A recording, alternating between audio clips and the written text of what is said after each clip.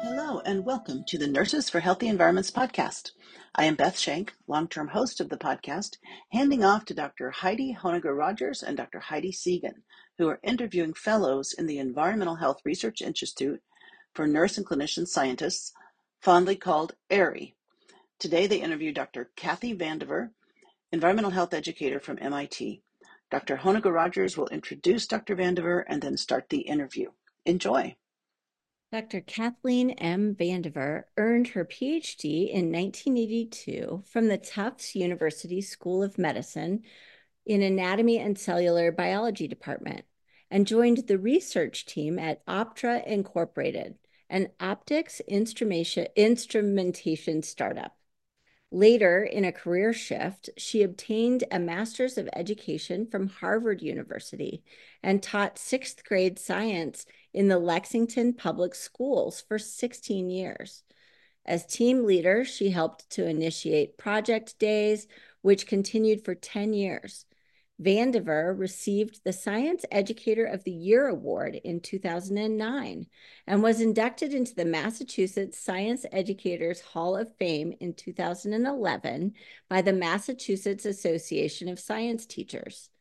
In 2006, Vandiver left classroom teaching and joined the MIT Center for Environmental Health Sciences. As the Director of Community Outreach, Education, and Engagement, CORE for this center, she partners with communities to improve environmental public health through science education and community engagement. Her MIT role also includes working with tribal communities in Maine on drinking water quality with the MIT Superfund Research Program. Vandiver is the recipient of the Office of the Vice President of Research 2019 MIT Infinite Mile Award for her professional endeavors. Her community work is currently focused in Malden, Massachusetts, where she initiated a project in equitable resilience, working toward creating a climate-resilient public park through a strong community-led process. Additionally, Vandiver directs a national short course for nurses serving marginalized communities, including tribal communities. This NIH grant helps to explain how the severity of disease can be affected by a population's genetic susceptibility, as well as by their increased exposure to hazardous chemicals in their environment.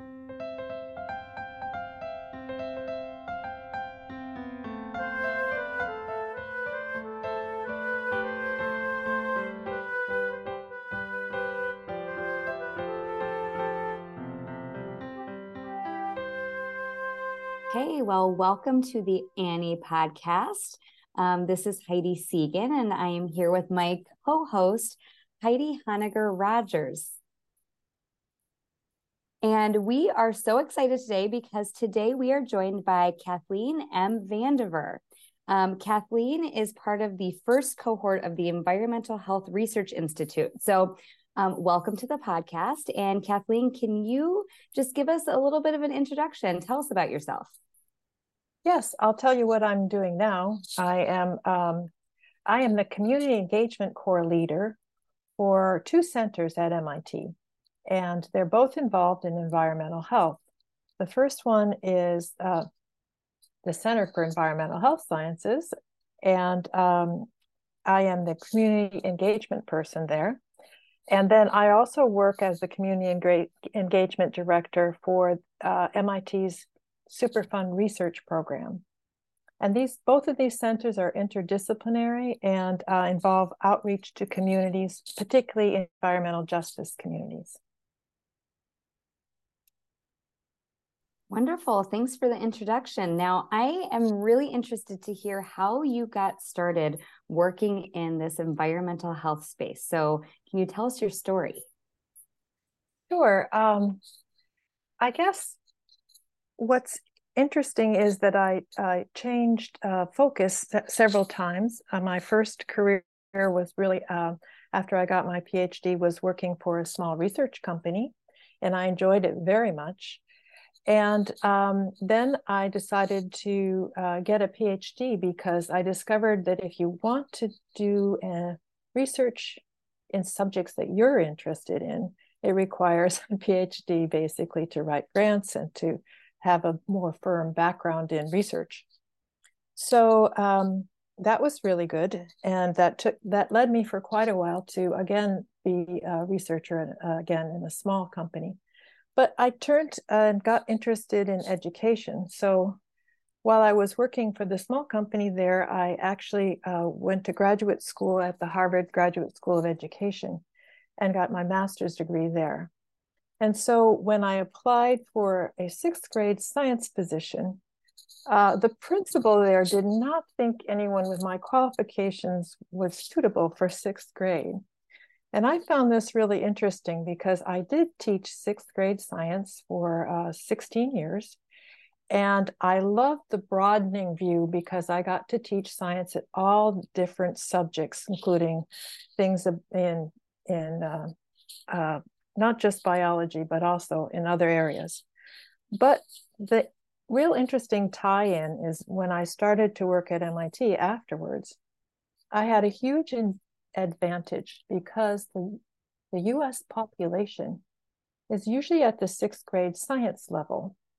And my training for explaining and making things very engaging and to catch people's interest and to just keep them so engaged that they wanted to learn more. So I found that this was a huge benefit now as a community engagement leader, because I've continued to make a lot of different hands-on models and a lot of other things which make it much easier to teach complicated ideas, such as climate change, and my specialty particularly is DNA and proteins, molecular biology. Kathy, that's amazing. What an incredible career you've had so far. So I'm curious, can you tell us more about the community engagement coordinators? Mm-hmm. You're at 2 different centers. What does that work look like on a day-to-day basis? What are you spending your time on? Well, when you're a community engagement leader, one of the nicest things about it is, for me, I was not given a prescribed job in a sense. I went looking for local communities that had community issues with environmental health, particularly. And for instance, right now I'm working in the Boston area. And so the city of Malden did appeal to me because they have an enormous number of immigrants. And also they have a river, the Malden River, actually, which was very much polluted in the industrial age. And there was huge controversy. Most people were saying, keep away from the water. So one of the first things I was able to do was to help put together a group to do a human health risk study for boating. And then when that happened, that was really very useful because I had gotten to know a lot of people in the city as well, and community members. And we were able, from that springboard of finding out that it was safe for boating, through MIT's research labs, we could do a lot of the water testing and things like that. We found out that we were able to, I was able to bring the people together in order to put in a proposal for building a public park on the waterfront and include activities such as boating. So it was very fortunate. MIT was offering, the timing was incredible, was offering an urban prize for a project. And so we made the project really totally focused on equitable resilience. And so it was an unusual project because we started off with really involving all the community members in doing all the planning from the very start. And most urban projects are not like this. The community is just brought in at the last minute to tell you where the park bench should go. But this was fantastic because it just changed the whole city around. And there's a lot more interest and social involvement in public affairs, I guess I would say. And people come from other countries and they don't have an idea that this is something in the US which we would consider to be something you can do with your government, with your local government. So I'm really excited about it. We've been putting in a lot more grants, and we now have everything planned, and actually, it sounds bragging, but millions of dollars ready to go for making the park. But you just have to find your own community, and that's what's really nice about my job. That's amazing. It sounds like you have completely like moved into work that really lines up with who you are and where your values are, and also where your incredible skill set is. Can you talk to us a little bit about, you're also working in the Superfund Center, you said, and the work that you're doing there? Okay, the Superfund research program is an amazing program because it does a lot of work on the mechanisms of how contaminants in soils and air and water actually affect people. And in this case, our Superfund site is working with a particular water contaminant, which was found in Wilmington, Mass., which is not very far from us at all. And it has a very difficult story, as most Superfund sites do, in the sense that, first of all,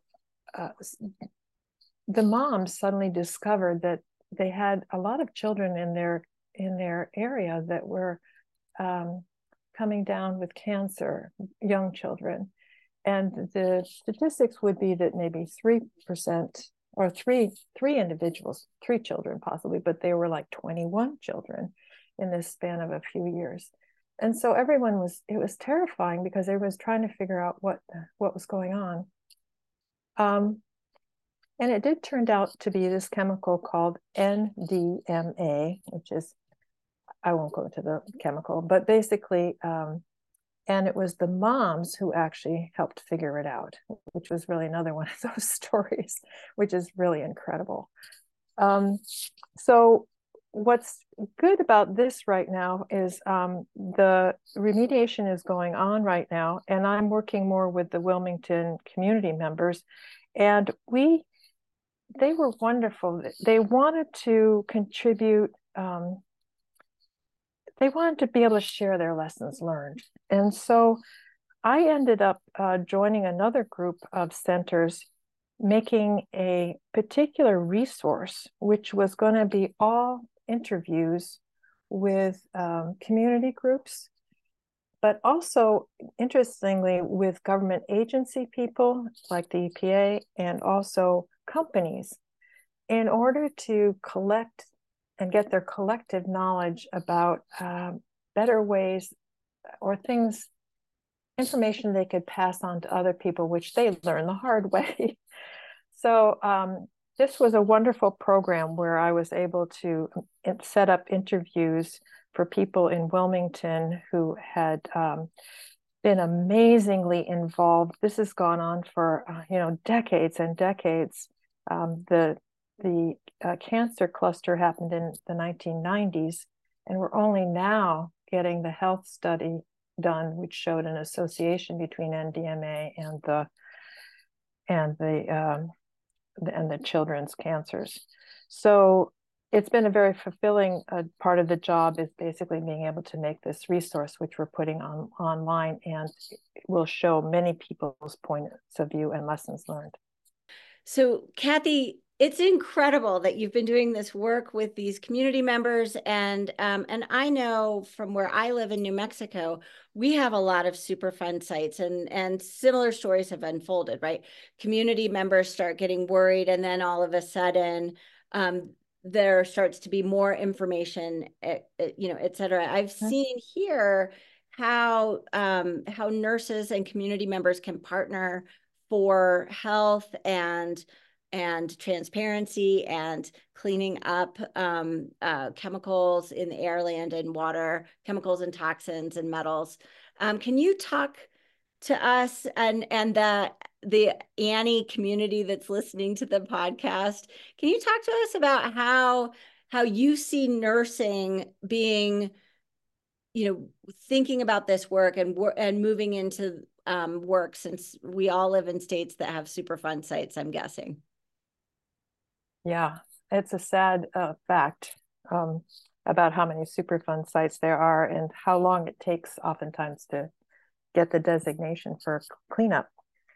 I understand. I would like to add one other thing that I've just started because of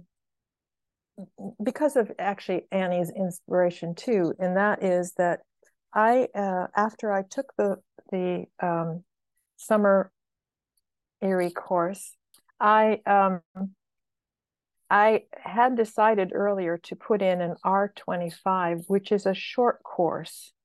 And I must admit, I have never been a PI or the director of an entire grant, but I thought that there was I had heard that there was a gap in a lot of nurses' understanding, both about genetics and also about environmental health in general.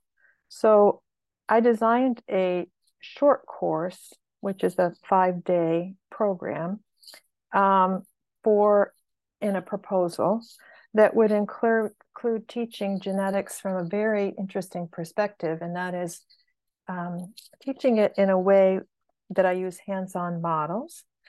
And I designed these many years ago, these models. And so what they can do is they can teach cell processes. So in other words, they are manipulatives and they feel really good. They snap together and all sorts of things. But I can show many different things about genetic vulnerabilities. So some populations are more vulnerable to certain things just because of their genetics. And a lot of times, if nurses don't know that much about the fact that there are susceptibilities of different groups, they may not think to ask them certain questions to get histories. So the genetics is an important part. And so I do a lot of that teaching. And I worked with other people. So we've brought out some very interesting things about metabolizing how your liver cells, I'm just trying to explain this quickly, liver cells actually metabolize certain toxicants. And so there are a lot of variabilities in how you make those proteins. And some people are more vulnerable to specific toxicants because their body may not break them down into ways that they can be excreted, but actually turn them into worse toxicants. So there are some good examples of that, particularly related to smoking. I know that. But anyway, so I think my contribution right now is working on getting some genetics into thinking about environmental health. And I rely on a lot more of the discussion about toxicants and those details by inviting 2 or 3 other wonderful, amazing people who are instructors as well in this R25 grant. And one of them is at your institute. I'm going to point out, Heidi. I don't know if you know Esther Eridai. She is also one of our instructors. And also Judith Zelikoff from NYU, and she is also one of our instructors. And I work also with an amazing person whose name is Amanda Mayer at MIT, and we work together and we look at research papers and figure out how to make them into activities particularly. So we can teach about genetic vulnerabilities, let's say with CYP proteins, CYP450 proteins, in ways that we can build and people can try them out. So it's very engaging. That's incredible, Kathy.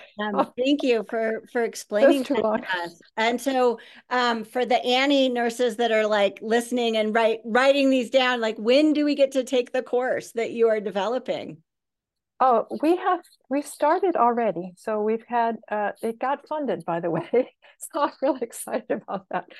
Oh my goodness. And it's basically designed for nurses serving tribal communities, but and EJ communities.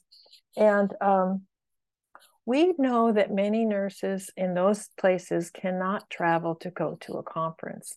And so we, as the instructors group, we go there. So our first, there was a lot of trouble getting started with the project, so we were delayed and things like that. That's normal, I know. So our first one, just so you know, was in South Dakota in the winter. And realizing we had been to South Dakota in the winter, we could not travel there. So we actually did this because I had a lot of experience in teaching hands-on things during COVID. And what I did was I could provide this manipulative set of DNA protein molecules and with a camera, an extra camera, so I can watch people build with their hands. And so that makes it very helpful. I can be very interactive. So we can teach remotely as well as with traveling, which is really nice. So that was good. And the second one we've done more recently was at a nursing school, which is in New Jersey. And the Ramapo College of New Jersey is in Ramapo. And they actually have their name Ramapo from the Ramapo tribe, which lives in the area. So they would like to have their nurses do more work with the Ramapo tribe. And so this looked into being for juniors in the college and in the nursing program. And I had some fabulous quotes. We were so excited by the end of the course that we taught the whole 5 days, because we asked them for recommendations and for next year's class. And I could share some of them with you. They're really, I'm really excited about them. So, but it was a good feeling. Kathy, thank you so much for sharing your incredible work. An exciting project. I hope to take your course one of these days. So that R25, you mentioned that that was in part a result from your work in the Environmental Health Research Institute. Can you tell us a little bit about that? Yes, I was really excited when I saw the advertisement through Annie about this program. I was thinking about applying for an R25, which means a short course, and making this short course for nurses. And I thought it would broaden me a bit more to learn more and be in community with more people with real nursing degrees. So, and I also need to learn the lingo a little bit more about programs and things like that. So I thought it was a fabulous benefit, and you can see it really has helped me a lot, even by introducing me to you too. Thank you for this interview. And thinking ahead about where nurses could benefit professionally in different areas and what their interests are. So I just know from working with nurses that people trust nurses for their valid opinions on things, and you're in a wonderful teaching position, and I think that is really beneficial for everyone. So thank you for this interview very much. Well, thank you. But before we end our interview, I want to know what's next. You said looking forward. So what's next for you in this space? Well, in this space, the R25 program is 5 years. And so we're just finishing our first year and into our second. And so we are looking for places that would like to host us. And because we are a team and we are looking for communities that would like to be able to learn more about, let's say, environmental health with genetics. Thank you. Kathy, so incredible to have you here. And as a friend of the nursing community, really an honorary nurse doing this work in environmental health and community engagement and education. We're so lucky to have you in our midst. And, thank you so much for being a resource for all of us in the work that you're doing.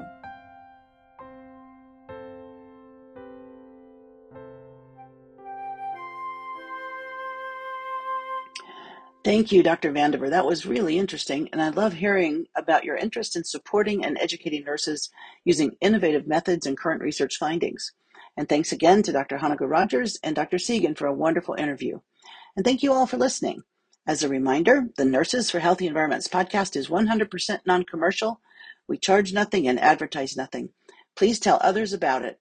Share with your nursing colleagues, family, and friends. Thank you. Talk to you next time.